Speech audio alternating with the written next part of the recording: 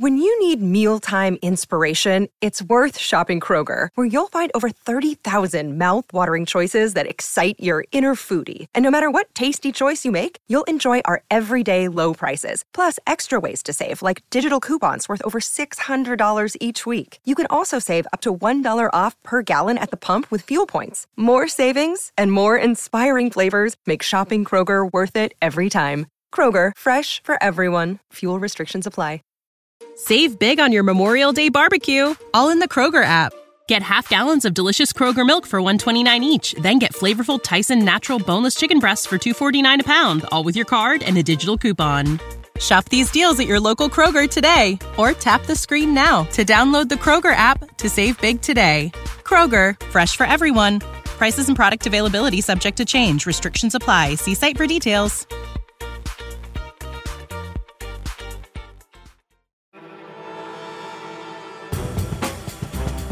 Hello, I'm Tom Butler.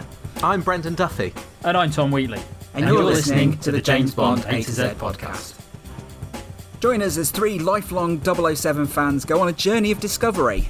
We're on a mission to discover everything we can about cinema's greatest spy films. By learning about the people who made them, in front of the camera and behind. The James Bond A to Z podcast is in no way affiliated with James Bond, Eon, or the Fleming estate. We've researched each episode as extensively as we can, but our information does come from a range of sources. We do our best to make sure the information is accurate, but sometimes we can get it wrong. If you want to correct us on something or add some more detail, email us at podcast@jamesbondatoz.co.uk. Hello and welcome to the James Bond A to Z podcast, and on this episode F is for From Russia with Love. My name is Tom Butler, and joining me on board for another pleasure cruise down the Bosphorus, where the moonlight is irresistible, is a man who I like to call Mr. Brendan Duffy. Hello. There was more to that, but it just started getting a bit weird, so I cut it short. Unfortunately, our co-host Tom Wheatley cannot join us this week. He is poorly with the dreaded coronavirus, but he is on the mend. But never mind about that, because joining us as we take another look at Sean Connery's second outing as Bond is film historian and author of Fashioning James Bond, Costume, Gender and Identity in the World of 007, is Dr. Llewella Chapman. Welcome. Hello, and thank you for inviting me here today. Our pleasure. We big fans of your book. I think we'll both agree it's indispensable reading when it comes to the costuming in the world of Bond. And actually, it's just a great book on the history of Bond itself. Can you, first of all, just tell us a little bit about how you were introduced to the world of James Bond and how you sort of became a fan of that, of the films? Of course. I think, like a lot of people, I was introduced to James Bond by my dad.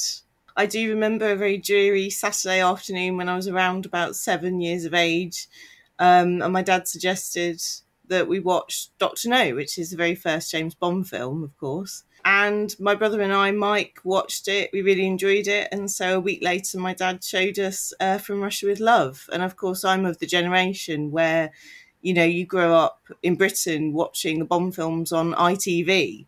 And if you're very, very good, then you can stay up past the ITV news and finish off watching the James Bond film. So, you know, that's how I was introduced to Bond. And, you know, I remember it just being really fun and really enjoyable. And then my first cinema experience of Bond was GoldenEye with Pierce Brosnan, of course. So, you know, and then from there, you know, you get the enjoyment of actually going to the cinema and watching Bond. Absolutely, yeah. I mean, I think it sounds very similar to our experience. I think ITV, the Bond franchise, owes a lot to ITV for UK Bond fans. And I think, Brendan, was yours first one GoldenEye in the cinema as well? Do you know what? I think it was Tomorrow Never Dies. So it's a great film. It's a great film. So it's just after. So can you tell us about your book, Fashioning James Bond, and how that all came about? Of course, yeah. My background is in costume design. So my first university degree that I did was based at the University of Leeds, and I studied costume design. And I realised relatively quickly that I can't sew very well. As actually quite a few designers themselves say. I mean, Julie Harris famously says that she can't sew either. So I feel that I'm in a nice group of people there that have a similar problem. But I realised that in order to sort of go into costume design properly, I wouldn't really be able to do that. And so I thought, well, I can still write about it. So that's one element of why I was keen to write about fashion and costume in film generally. But I really loved the James Bond films, and I thought, what a great idea to combine two of my loves together.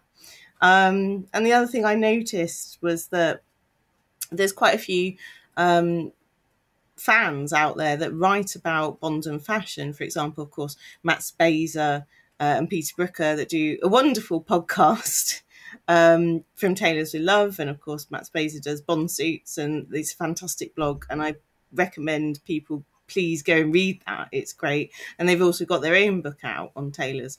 But I also realised that there was quite a lot to say about women and costume in James Bond, as well as the suits. Other people, of course, have published on women and the James Bond franchise in relation to costume, particularly Monica Germana. And I recommend you go and read her book, Bond Girls, which is also published by Bloomsbury. But what I wanted to do in my book is combine the two, and particularly look at it rather than from a theoretical framework and analysis, but to look at it from the process and the history and those that were involved in making the costume decisions. Yeah, it's a brilliant book, really like meticulously detailed, and I think anyone who's listening to this really should get stuck into it. And I was learning stuff in every single chapter. There was like one of the first things you were talking about, one of the myths about how Ian Fleming wasn't a fan of Sean Connery, but you sort of dived into some correspondence between Ian Fleming and someone, and it was saying that he wasn't that down on him when he was initially cast, which I just thought was fascinating. But can you tell us a bit about some of the other people, like this people you spoke to, and how you went about the research for the book?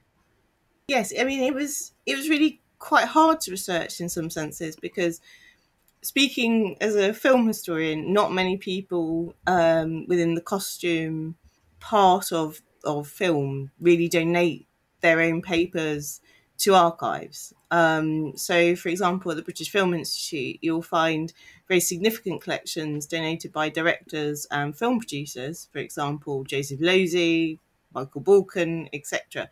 But you don't often have people donating their own papers to the British Film Institute. So, for example, Julie Harris has donated some of her designs, but not much of the paperwork. Whereas if you look at Lindy Hemming's collection at the BFI, she's donated a lot of scripts, but not her own designs. So it was really interesting to try and piece this book together through various different archives.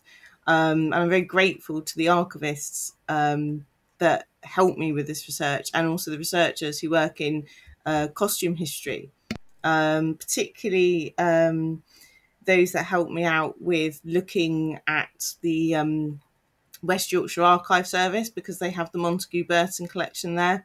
And that was fantastic when I sort of discovered that, to go along and learn more about their failed suit range in the mid-1960s. But in terms of people I interviewed, they were very generous with their time. So I really like to thank them. And the people that I spoke to regarding this book were Natalie Watson, who is the daughter of Anthony Sinclair, who was the first tailor of James Bond for the films. So he tailored Sean Connery throughout his tenure and in Diamonds Are Forever.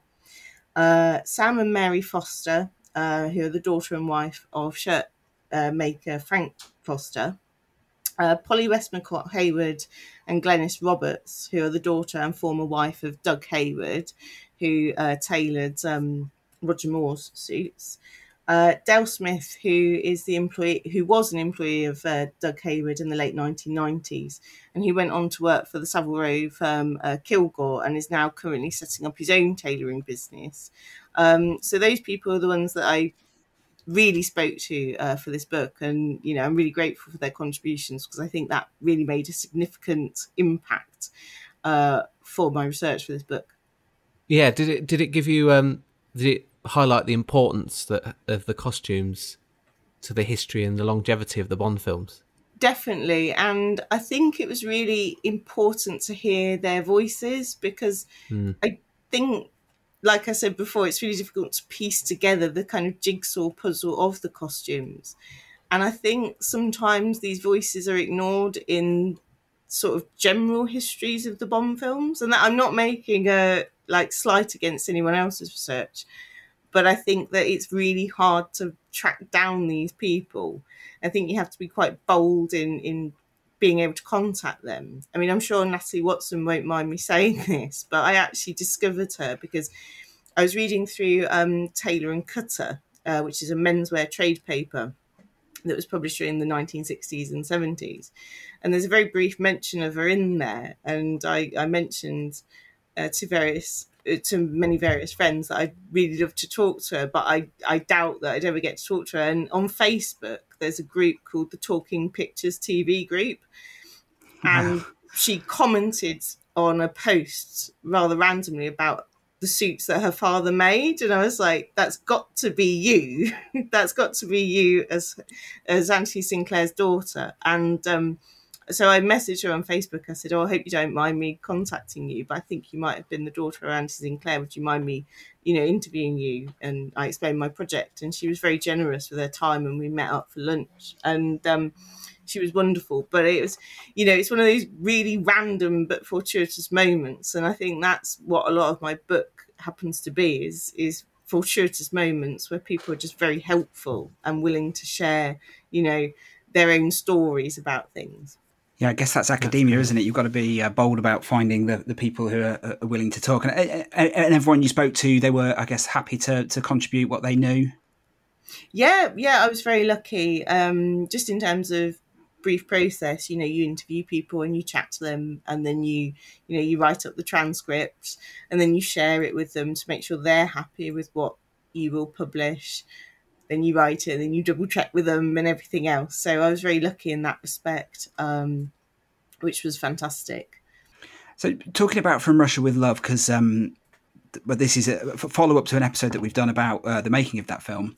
That film is celebrating its 60th birthday next year, and we understand that you've written or writing a book about From Russia with Love. What can you tell us about that? Okay, so the book is going to be published as part of the British Film Institute BFI Film Classic series. So please do go and check it out on the website.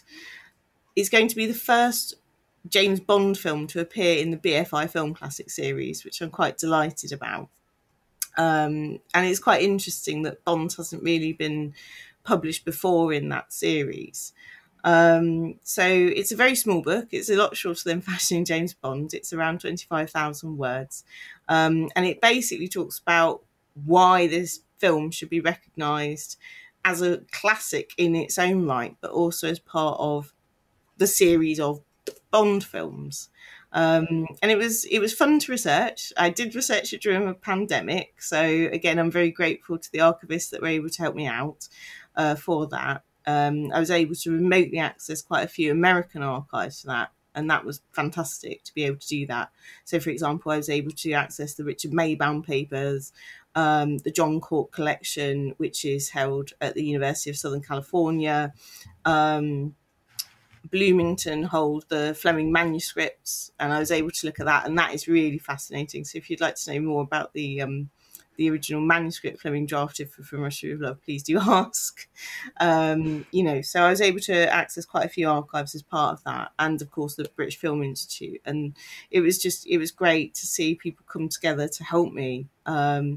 And a lot of Bond fans as well, Mark Ashby, Matthew Field and AJ Chowdhury, all your usual suspects, Mark O'Connell, etc. So I'm very grateful to them for helping me out with that research.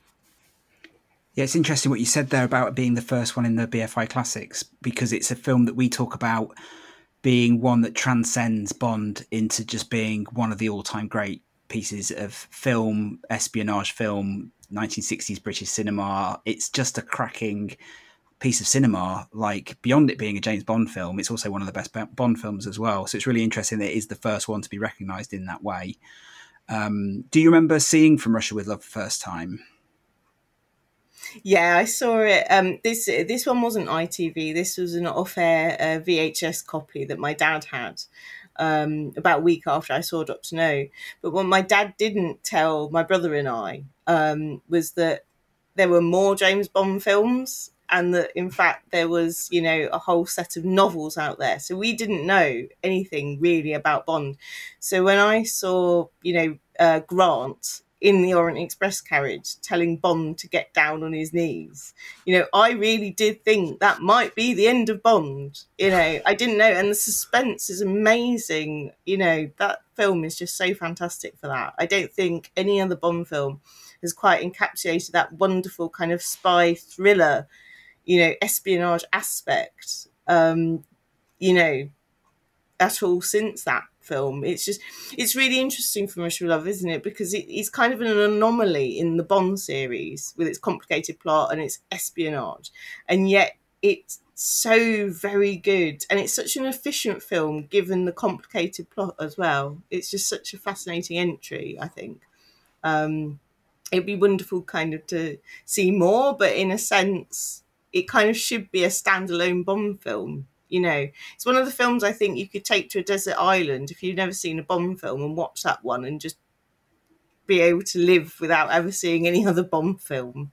Yeah, I think I agree with that. Yeah, absolutely. Yeah, and it's also unencumbered with a lot of the tropes that you come to expect of Bond. So it does stand alone in that way, like feeling unique in and of itself. And you're right. I mean, you put it on and it's like the plot just rattles along at such a pace.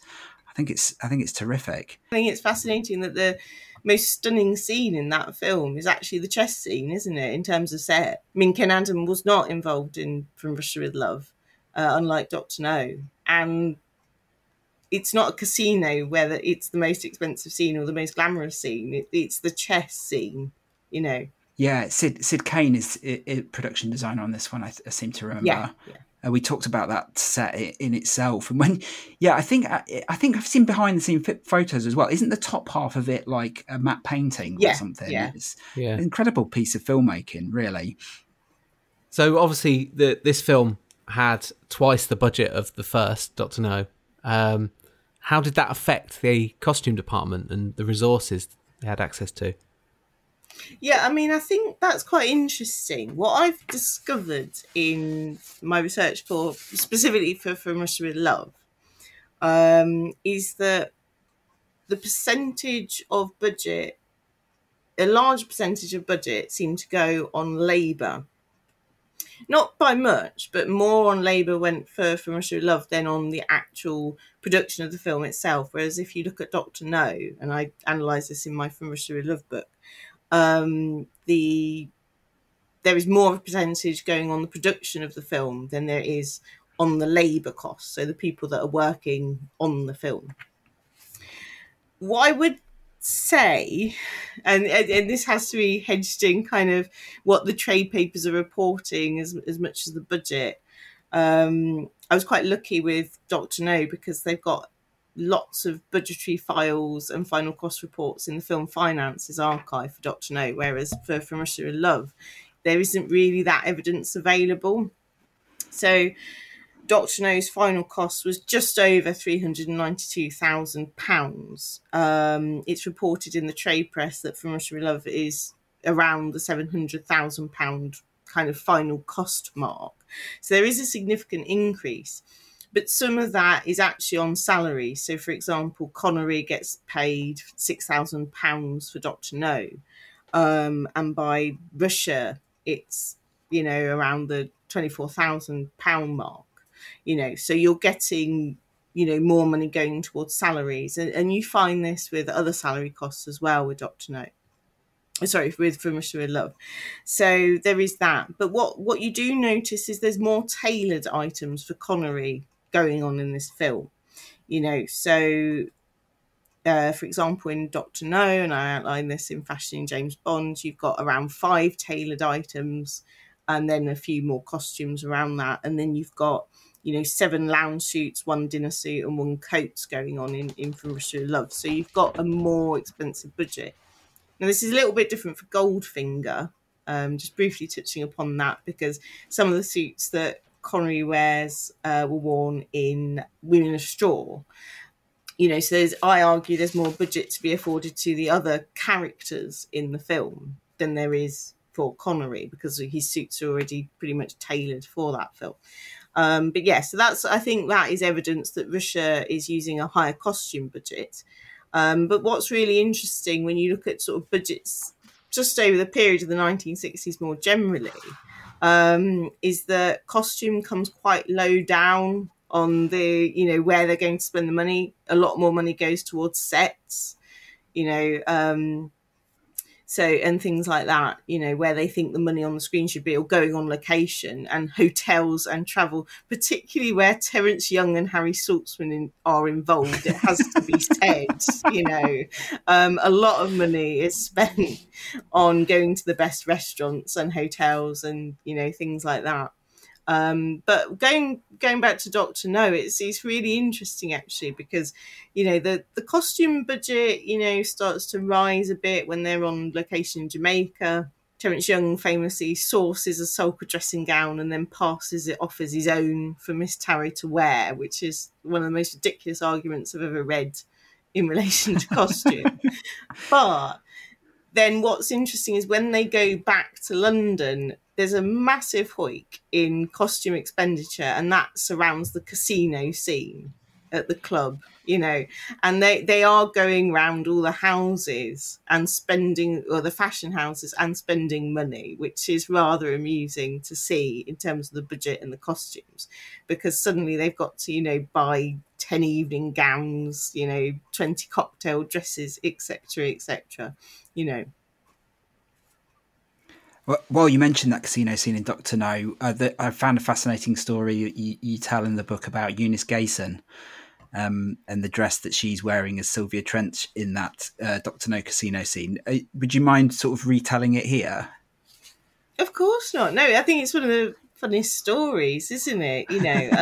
Maybe second best to Ursula Andress and her webbing belt, which I think is also another fabulous story. But yes, in relation to Eunice Gayson.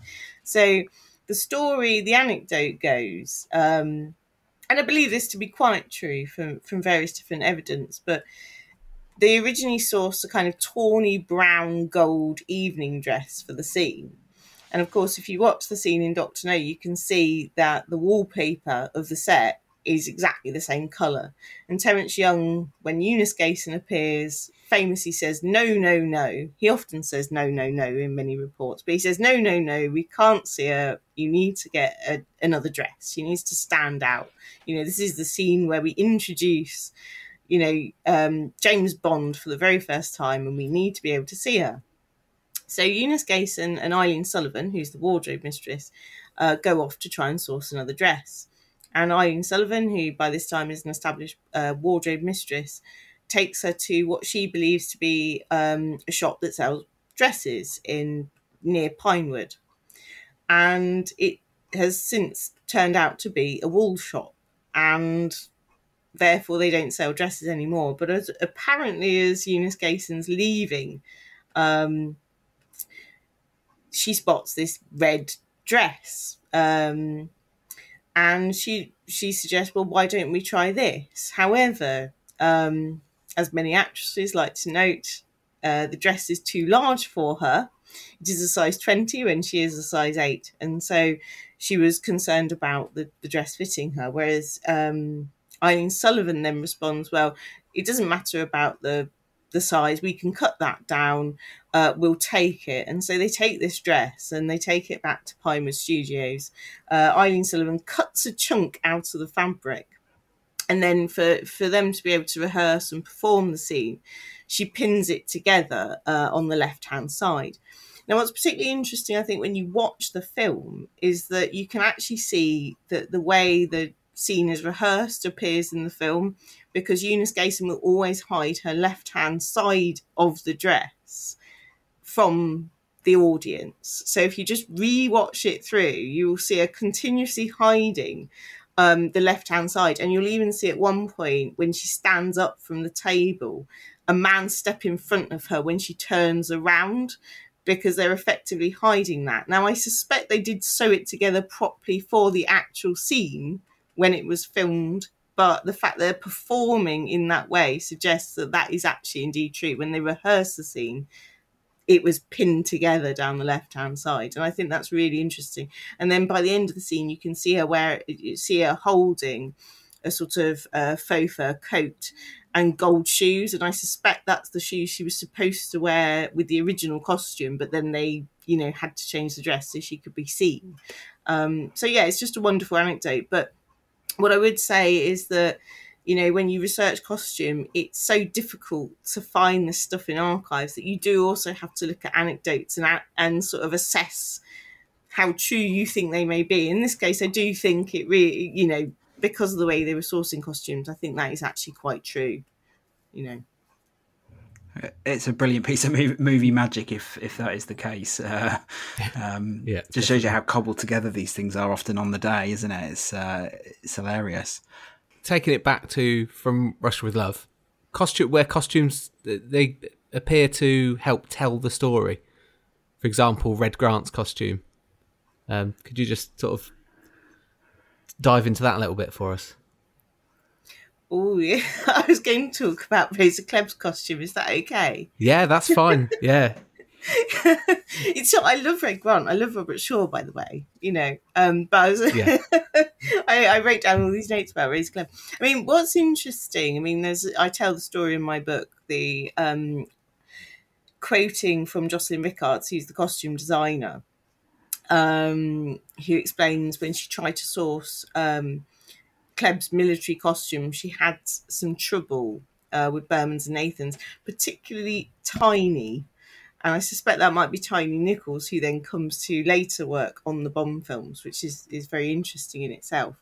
But she wanted to source a military costume for Razor Kleb. And there's some very interesting developments, I think, in that on from Dr. No and the move to a kind of feminine Mao suit almost. There's some really interesting developments. It's sort of, this is, even though Blofeld's in the film, Blofeld himself wears a suit, whereas Razor Kleb has the more Eastern influenced attire.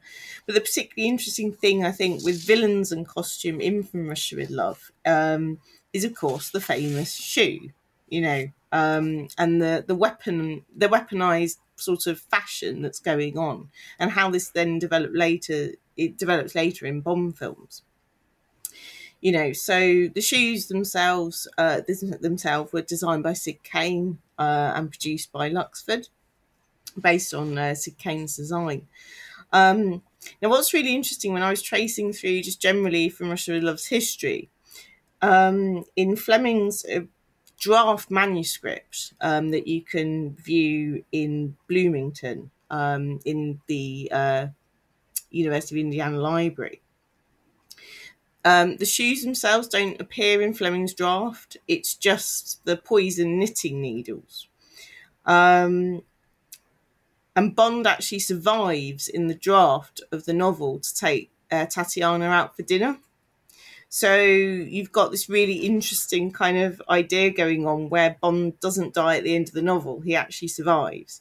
Now, Fleming changes this by the time of the publication of From Russia with Love, and then introduces the shoes, because the shoes famously, infect Bond with poison. And it's revealed in the novel Dr. No, which of course appears after which is published after From Russia with Love, that, Bond survives, whereas Kleb doesn't. Now, what's interesting then in the draft treatments written by Maybaum is that Kronstein, who appears in the film and gets killed by a boot by Morzeni with the flick shoe, or rather flick boot, if you look at it. In the original treatment, Kronstein actually gets shot. By the time of the second treatment, he gets killed by a poison gas pellet in an elevator. And it's not until the script that Morzeni then actually uses a boot with a poison flick knife in it to actually kill him. And then later, Kleb then comes in with her poison flick knife shoe to actually kill or attempt to kill Bond at the end. And of course, the knitting needles are omitted. So you've got some really interesting changes, I think, it from, novel to pre-production as to what they're going to do with the shoe and how they're going to develop that. They obviously recognise it as a very cinematic moment, and indeed it is, similar to, Jill Masterson being painted in gold. But they don't quite yet know how to develop that further, and it's not really until the final film that they're like, right, okay, this is how this is going to work, and this is how this suspense is going to develop. And I think that's fascinating in relation to costume and suspense, and how that film really encapsulates that through the story of the shoe. Yeah, it's what obviously now is one of the most famous pieces of film costuming ever, isn't it? The poison shoe. And am I right in thinking that Fleming had originally not wanted to kill off? So you're saying he was originally going to let Bond live, and then he left it ambiguous because he was kind of sick of writing Bond. Is that right? That's my understanding, yes. In the original draft, you've got Bond explaining to Mathis how he's going to take one of the most beautiful women out for dinner in Paris, and he's going to take Tatiana out.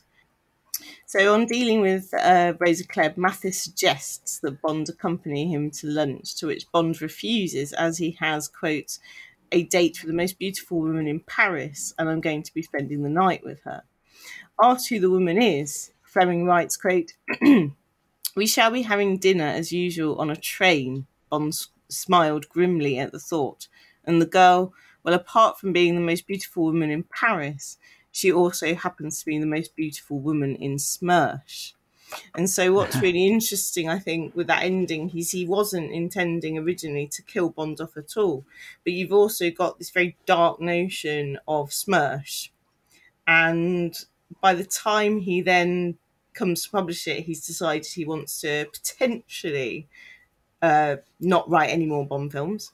As to the process of that, I haven't managed to find evidence of where he then decided to change that. I know there's lots of reports on why he might want to have done that retrospectively, but it seems interesting he changed the ending, because all the evidence I can see is that people who are, reading the manuscript before it's published aren't reading that version of it. They're reading a later version where Bond potentially or ambiguously sort of has that ambiguous ending, doesn't it, where Bond might die. So it's, when did Fleming change it? And that's one thing I'm not quite sure we'll ever know, but it's just fascinating. When I read that ending and this draft manuscript, I was like, oh my God, that's huge. He didn't actually intend that would happen. There's other little fun things with that very early manuscript, which I suspect is written in January, when's it published? 1957, is it? So I reckon it's written January of that year, before it then gets published in July. So it's Rosa Klebb's original name. Fleming interchanges it, is Biela Klebb, Biela. But he also, the famous reference to her being sexual neuter, he actually mentions in there that she wants to sleep with men, women and animals, which is rather dark for the 1950s. And so he omits that reference. When you read the novel, he gets rid of the "and animals," but that's fascinating, kind of that dark Fleming-esque mind going on. So it's just really interesting.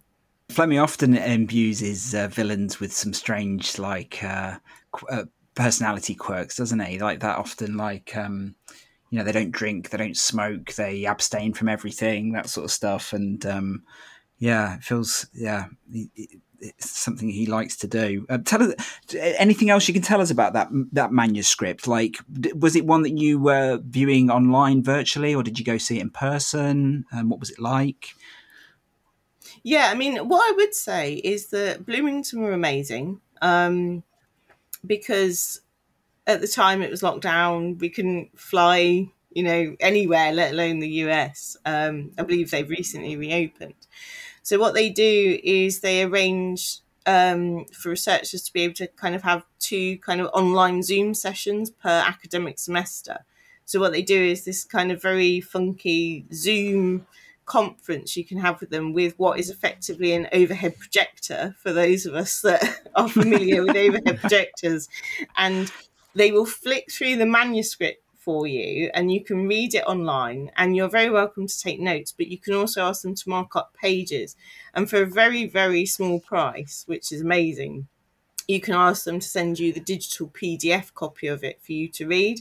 So what I did during my 2 50-minute sessions was ask them to sort of flick through the manuscript and ask them to mark it up so I could then read it in my own time, which is not the best way to do research. I would always argue that research in person, if you're able to do it and spend time looking at a manuscript such as that, is always better. But when you're in the middle of a COVID pandemic, you go with what you can have. And what I will say is that the Americans have been, all archives that I've contacted, have been very generous and have really worked out how to do archive research remotely, which I think is amazing and is fantastic. But yeah, it was like watching a sort of overhead projector, but via Zoom, which I thought was great. Yeah, Whatever works. Do you intend to go in person at all? Yes, I'd love to go back because I'd love to see all of Fleming's manuscripts. I can't quite recall the story, but I do recommend Googling Fleming and Bloomington, Indiana, because it is a really interesting story as to how his manuscripts ended up in that particular archive. And they've got lots of web pages and they've had previous exhibitions about how that came about, because it is an unusual thing, isn't it, to think that Fleming's manuscripts ended up there, not in Jamaica, not in London, which would have been the obvious kind of places you'd think that would end up. So yeah, please do check that out. But yeah, I would love to go back. And the other papers I would really love to go and read properly through in person are the Richard Maybaum papers, which are based at Iowa, and the John Cork collection at the University of Southern California as well, because I think they'll be fantastic. And I can't wait. Oh, John Cork was very generous with his time. He came on the podcast, actually. He was a terrific resource and has been really helpful, actually. In the long run, which is just something I love about meeting all these people. We had Raymond Benson on as well, and just everyone just seems like happy to share. And I just, we love meeting all the people connected to Bond in that way. So just taking it back to From Russia with Love. What was really interesting was knowing that you were coming on the podcast and watching the film through the lens of the costumes, which is something I have to admit I don't do that very often. But there was just so much detail within the costumes that I'd never noticed before. Is that something when you're watching a film, that's really what you're focusing on, or are you able to just sit back and enjoy the films for what they are? I do try to enjoy the films first for what they are. I've got to be honest, with No Time to Die, besides Paloma's costume, I can't give you all that much detail on the costumes in No Time to Die, because on the 2 occasions I've watched it just for enjoying it as a fan, as an audience viewer. I remember when I was coming to analyse Octopussy for my book, I spent 8 hours looking at that film for costume. It takes a long time. So I do try to remove myself from analysing a film on its first viewing in terms of fashion and costume, because it just takes ages. I'm sure like people like Matt Spazer will attest to this. You watch it first for enjoyment, and then at some point you bring yourself around to analysing it. But yeah, I mean, From Russia with Love, going back to that, it's fascinating, isn't it? Because they really develop, don't they, on the tailoring jokes. And what's not in the script, but I think might be improvised by Connery and the other actors, Pedro Armendáriz and Peter Bayliss, who plays Benz, is you've got that wonderful comment about, I'm not keen on his tailor, when he's in the Orient Express character. That's not in the script, so I suspect that's actually improvised at the time. But then you've also got, the wonderful fashion show and all the jokes that come with it between Bond and Tatiana as well, on the Orient Express. You've got some real development there on from Dr. No, which begins with obviously Bond and Felix Leiter, My Tailor, Savile Row, so you've got some wonderful developments that then continue throughout the series, and particularly during Roger Moore's tenure of tailoring. So you've got some, really wonderful things there too. You mentioned the Roger Moore era then. And I know sometimes it's a bit of a shorthand to say, some of the costumes in his era weren't that timeless, perhaps. But do you have, is there a particular era of Bond costumes that fascinates you the most? And what do you think of the Roger Moore era costumes? I think they're of their time, but to be fair, Roger Moore absolutely loves fashion. I think he is the Bond actor that has the most interest in menswear, and this is shortly followed by Daniel Craig, of course. But I think that Roger Moore as well, what you've got to remember is in the 1980s, he's named by many of the British press as one of the best dressed men, So it's all about context, isn't it? At the time, Roger Moore suits and famous safari suits are seen, to be highly fashionable. It's not really until we look back retrospectively that we make jokes about his safari suits and flared trousers. And I think, and I hate to say this, I think we're going to have similar with Daniel Craig. I think people will look back and say, oh, these suits, I mean, they're already saying it sometimes that, oh, the suits are too tight, they're cut in a particular way. And, whereas with Connery, they're more timeless. With Pierce Brosnan, you can argue they're more timeless, And what interested me when I was researching this book is the agency of how the costumes work and how they appear on screen. You find the suits are more timeless when either the director or the costume designer suggest, oh, this is Hugh Taylor's Bond. Whereas when the actor suggests Hugh Taylor's Bond, they are more of their time and deemed to be more fashionable. Now, these creations that Bond is wearing are not bad. They're not shoddy workmanship or anything like that, but they are of their time. And I think that's really interesting when you put it into the historic context of how the decisions are made and who has the agency over how Bond is dressed, which is why I'm quite interested to see what happens with the next James Bond and who then tailors the next James Bond and how that, who comes out with the agency of how Bond is dressed. Do you have a favourite sort of definitive Bond look? This one's really difficult for me because there's so many. I mean, I think that Anthony Sinclair suits, particularly in Connery's first 5 films, are timeless. I love Diamonds Are Forever, but I think those suits are very much tailored to Connery's differing physique, shall we say, but also of the 1970s, although it is one of my favourite James Bond films. I think Dimitrov Major does very well with George Lazenby. And he only really appears in one film, so it's very difficult to know the developments. I mean, one of my favourite outfits worn by any Bond, and I know other tailors and fans agree with me, is what Roger Moore wears in Live and Let Die, where he wears the most beautiful Chesterfield overcoat tailored by Cyril Castle. It's absolutely stunning. It's a stunning piece of a coat and it's wonderful. And his Anglo Vitucci suits in Spy Who Loved Me are really distinctive. They're beautiful to look at. And then Doug Hayward's workmanship. I love Pierce Brosnan in Brioni, and I think Tom Ford as well. There is something to be appreciated. And certainly from Skyfall, we see Daniel Craig having more agency over the way he's dressed. So that's also to be celebrated. So it's really difficult to answer, but I would say that Roger Moore's, of all the Bonds, of all the tailors, I do have to say that Cyril Castle's coat is probably the most beautiful piece of workmanship out of all of them. But it comes at a very high cost of ignoring other people's work. Because, I mean, what's fascinating prior to Roger Moore in 1985, most tailors talk about how they can recognise their own and other tailors' work, and they'd sit in the cinema and sort of compare their own work with others, and they'd know who tailored what. You know, and that's sort of what Le Carré's book, The Tailor of Panama, is almost about, this kind of recognition of tailoring and spies.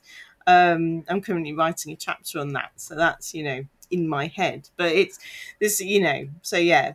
So if you want to like put a gun to my head and say which is the best piece of tailored item clothing, I'd say Roger Moore, Cyril Castle, you know, New York, and the beautiful overcoat he wears. But you know, it's very, very difficult to pin that down. You're in good company, and we've actually mentioned that coat, the Cyril Castle coat, before. So gorgeous coat, gorgeous. Yeah, and also the photos of him for the promotional photos of Roger for that film as well, with the polo neck or turtleneck, whatever you call it. He does look phenomenal.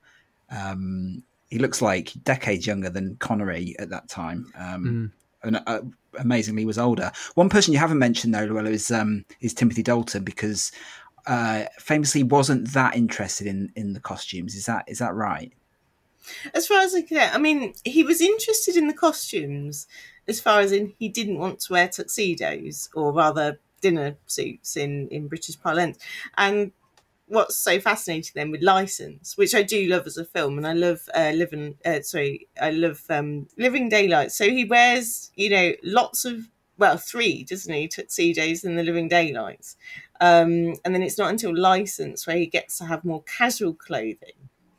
And he is really quite fascinating. And there's a wonderful story told by John Clenn on the commentary for the Living Daylights, that Timothy Dalton famously wanted to pull the shoulder pads out of his suit jackets, you know. So he is really interesting. And what's going on there, I found, was a discourse about wanting to distance himself from Roger Moore, as much as highlighting that he'd actually read the James Bond novels, you know. So he wanted to say, oh, well, you know, Fleming would never have tailored Bond in this, or he would never have worn these fabrics, which was a little bit of, I think, an interpretation going on there, because, of course, Fleming famously never really references who Bond is tailored by.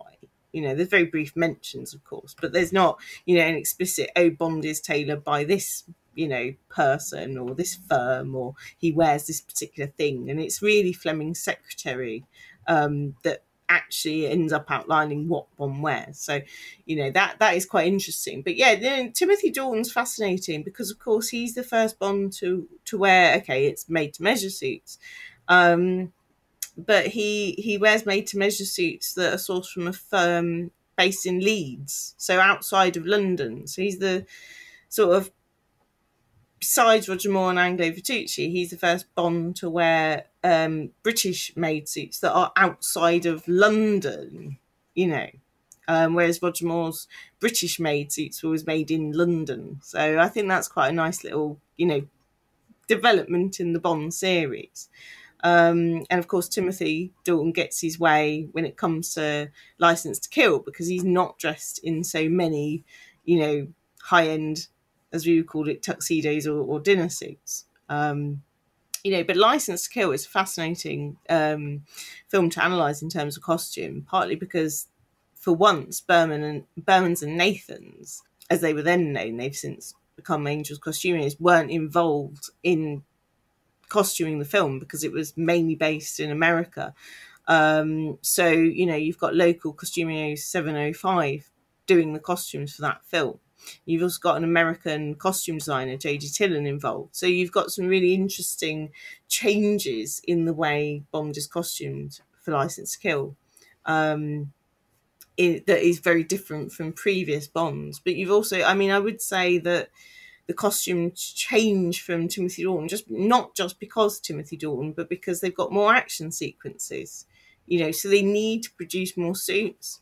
So the suits move from being more bespoke made to being made to measure made and off the peg, which is one of the key changes in Dalton's films, which weren't caused by Dalton, but more that Dalton was more of a Bond sort of action hero. You know, in a sense, he's sort of like a pre-Daniel Craig, isn't he? Oh, in many ways, yeah, in many ways. It's interesting you say that about License to Kill, because we've talked about on the podcast that it has such a different look to all the other Bonds. And Obviously, we've not come in at the angle of costume, but that makes complete sense. Another reason why it looks so different. Yeah. It's Bond. I mean, I think I argue it's Bond meets Miami Vice, which of course Jodie Tillen worked on as the costume designer. And Robert Darby, who, by the way, is one of my favourite Bond villains. I think he's fantastic in it. But Jodie Tillen might not get away with dressing Bond in pastels, as Timothy Dalton famously puts it, but she certainly gets her way with dressing Robert Darby in pastels. And she actually makes a bit of a dig in Sally Hibbins' book, saying, Robert understands that a man can wear pastels, which I thought was quite amusing. Yeah, he's one of the best Bond villains. He's definitely one of our favourites. You quickly, you dropped in there while you were talking was it Diamonds Are Forever is one of your favourites? Mm-hmm. Yeah. That's a bold move. It's definitely a polarizing film. Is that your favorite of the Bond films, or like which are your favorites? I guess is the point I'm trying to make. Oh, that's hard. That's really hard. I mean, I'd say Diamonds is definitely one of my favorite Bond films. I love it. I love the campness. I love the scripts and how they developed. If you get a chance to take a look at some of them, Tom Mankiewicz is fascinating. And just in terms of costume, and I mentioned this in my book, his script changes around casting decisions and costume. So originally, for example, Tiffany is not supposed to wear a platinum blonde wig. She's supposed to end up with that. Very similar to the book, the original novel. But after the casting of Jill St. John, they change it around. So she ends up with natural red hair, which is, of course, what Jill St. John has. But they actually then use Jill St. John's wigs in the film, which I find really quite fascinating. So there's some wonderful costume moments in that. In terms of other favourite films, I think Majesties is the film before that is wonderful for costume. Tomorrow Never Dies has some amazing costume moments in it. One of my favourites is Elliot Carver's cocktail party with the newspaper print dresses and jackets worn by the waiters and waitresses. I think that's just such attention to detail that it's amazing, and really fits in with the theme of Elliot Carver, who's one of my favourite villains, being a newspaper magnate. In terms of some of my favourite films, it's really curious. They tend to be like the second James Bond films. I don't know why. So obviously From Russia with Love. George Lazenby only did one, so he doesn't count. But I love Live and Let Die. But I really love The Man with the Golden Gun. I think it's fun. It has some really interesting adaptation going on. Who doesn't love Christopher Lee as Scaramanga? I love Tomorrow Never Dies. And of course, Timothy Dalton, before that, License to Kill, is quite dark in a way. And I'm probably one of the unusual ones to say I actually really quite like Quantum of Solace as well. I have this thing about second Bond films. Now, I'm not saying it's better than Casino Royale or even Skyfall, but Quantum of Solace, if you really watch it in terms of the monochromatic theme and the characters and the way they're dressed, is absolutely brilliant to watch it in that way, And I will say something for Quantum. It's an hour and 40 minutes, it's quick, Doesn't outstay its welcome, yeah. Yeah, so, I think we need to appreciate Quantum a little bit more than we do. Talking of the Daniel Craig films, then, what did you make of No Time to Die? You mentioned that you've seen it twice now, and particularly, obviously, the costumes as well. What did you think of it in that context? Okay, so I need to do a proper analysis of No Time to Die costumes. But what I will say, and I think everyone will agree with me on this, is that Paloma is the standout character. I haven't met anyone or spoken to anyone who doesn't not love Paloma, and her entrance into Bond, as short as it may be, but she made a huge impact. And what I particularly noticed just on first watching it was that her Michael Losodo Alessandra dress was very much reflective of Anya Amasova's in The Spy Who Loved Me. I thought it was absolutely beautiful. And I thought her jewellery, particularly her necklace, which was sourced from Chopard's the Green Carpet collection, was very reflective of what Paris Carver's necklace, worn by, what she wore in Tomorrow Never Dies, that was designed by David Morris and is famously known as the James Bond necklace. So I thought that Paloma was excellent. And I think that everyone I've spoken to really enjoys Paloma. And there's some interesting, fashion scenes. So when we first see Bond and Naomi walking into MI6, and you've got the kind of Sean Connery, play off against Roger Moore in terms of Naomi's safari suit. I think you've got some really interesting costumes going on there. And from what I can tell online, what I call the first aid jumper, which is that blue Enfield jumper, worn by Daniel Craig in the sort of final scenes of the film, has been very, very popular with certain male fans of the franchise trying to buy it up. So that's quite interesting as well.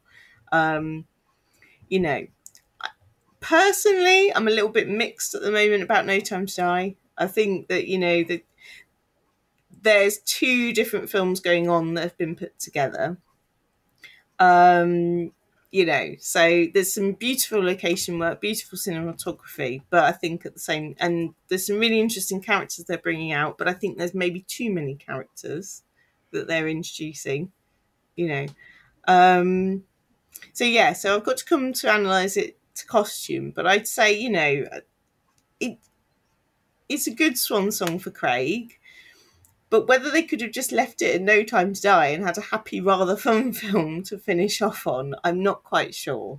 But I do think it rounds off the Craig era very nicely. Or not, depending on your opinion of the ending, which I won't. I mean, I'm sure everyone knows what the ending is now, but I'm not going to say it. It's interesting. And I think, but what I will say is that Craig, as we had with Roger Moore, is very interested in menswear and fashion, and I really hope that whatever he goes on to do, that will continue.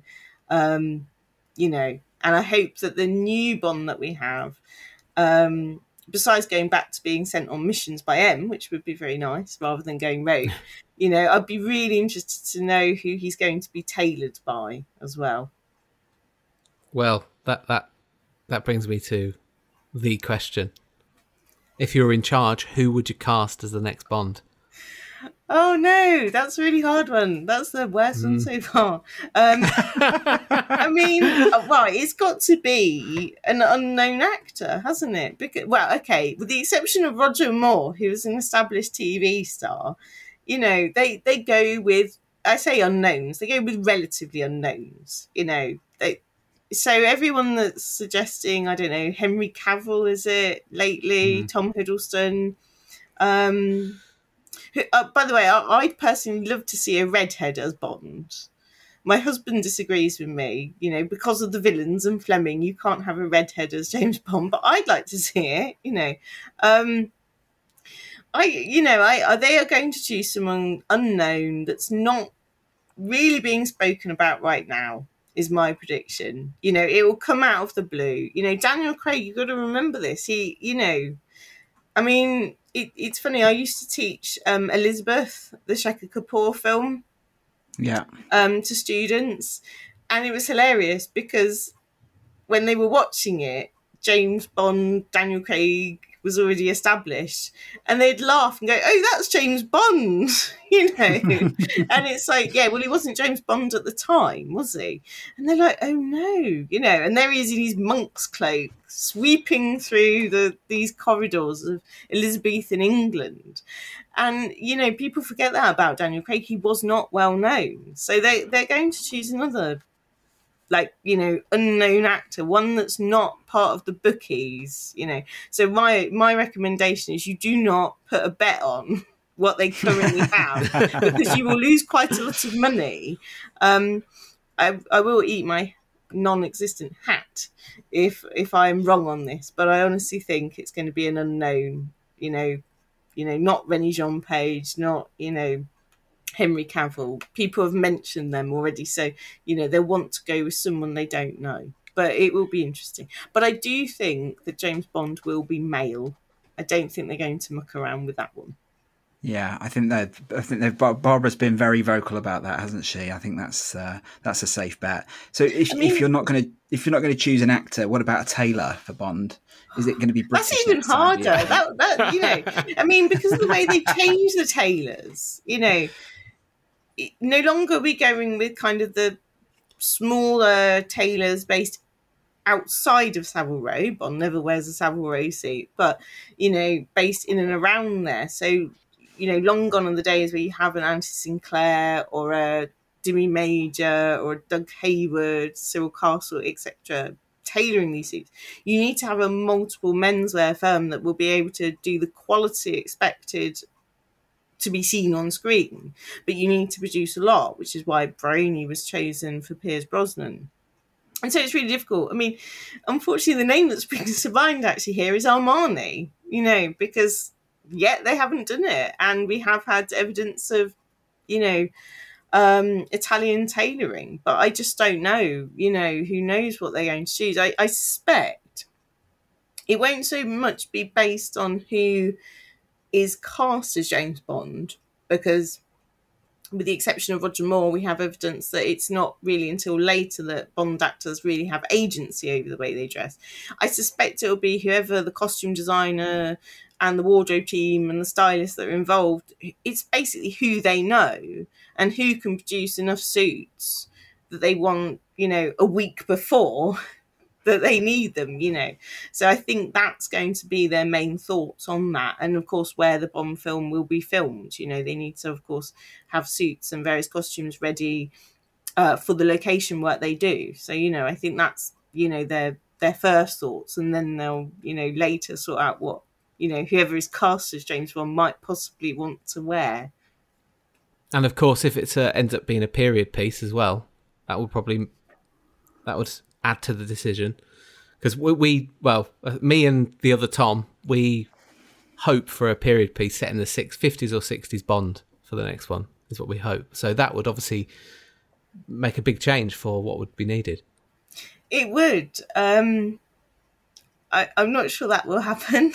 No, this is what I say. I think this is what I always that say. might be wishful thinking. I mean, I'd love to see, by the way, a period Bond piece. I'd love to see adaptations of Fleming's novels, because my argument beyond costume and fashion has always been that the best films are actually the ones, not my favourite, the best ones are the ones based on Fleming's novels. So I think the best of Daniel Craig's films is Casino Royale, and that's actually based on an adaptation. So I think that there's really something in that, and I would love to see that myself. I just think that Eon just don't do that, and they don't want to engage as well with the official novels that have been published since, have they? So, I think that it's very unlikely. I think I just wish for Bond going back on a mission again, sent by M to go and do something. I think that would be, historic enough. Yeah, just a simple mission would be nice as well. Nothing too complicated. Exactly. Before we wrap things up, I just wanted to quickly ask you just about the economics of getting of having a suit in a James Bond film. So you mentioned there, like Tom Ford and Brioni. How do they? Is there an exchange of money between Eon and these companies for getting their suits in there? Like, who pays for the suits? Is it Eon? I think, I think that it's likely that Eon do pay for the suits.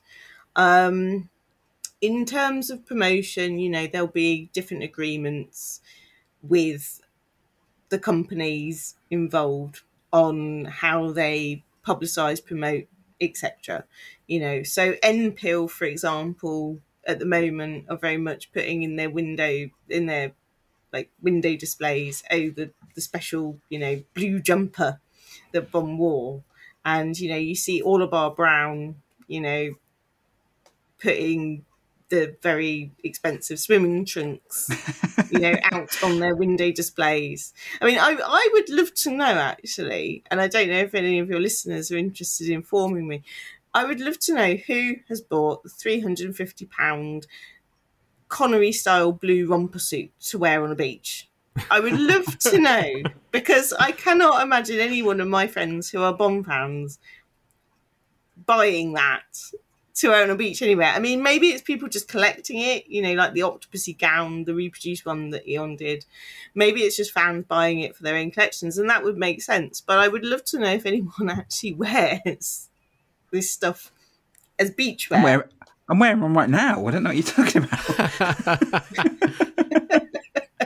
It's just, I would love to know, because in my research into the 1960s, a lot of this stuff did not sell, and they're not selling it at extreme prices. It's more that most people do not want a suit with a pocket for hand grenades. So I would love to know who is now buying it, beyond just, fans who have collector's items. And that totally makes sense to me.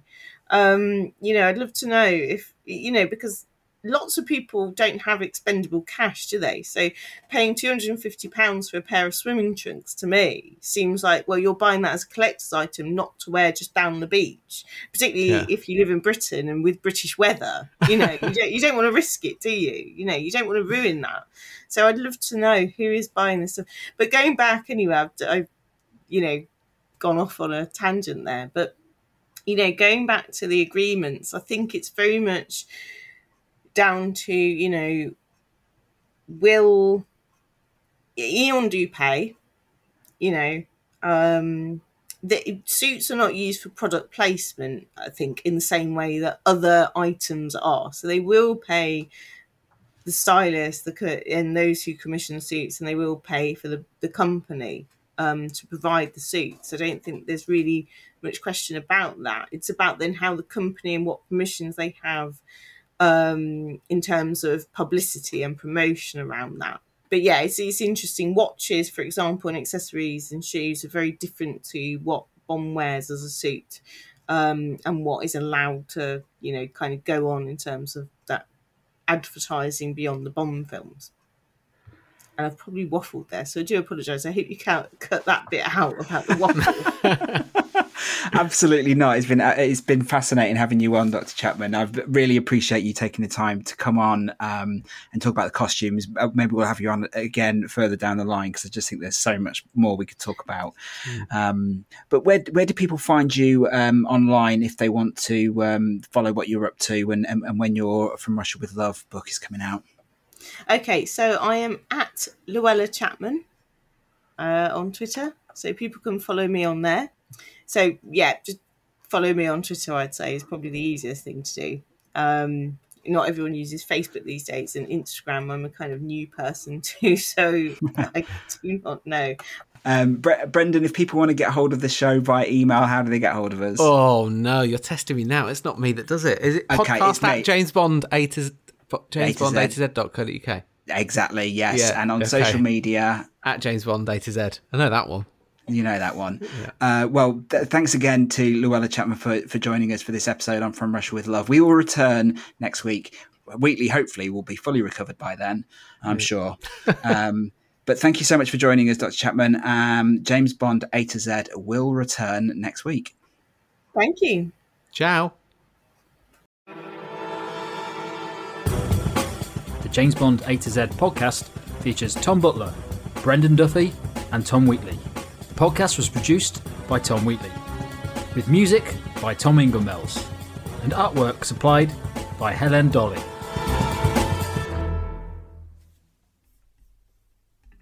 Save big on your Memorial Day barbecue, all in the Kroger app. Get half gallons of delicious Kroger milk for $1.29 each. Then get flavorful Tyson natural boneless chicken breasts for $2.49 a pound, all with your card and a digital coupon. Shop these deals at your local Kroger today, or tap the screen now to download the Kroger app to save big today. Kroger, fresh for everyone. Prices and product availability subject to change. Restrictions apply. See site for details.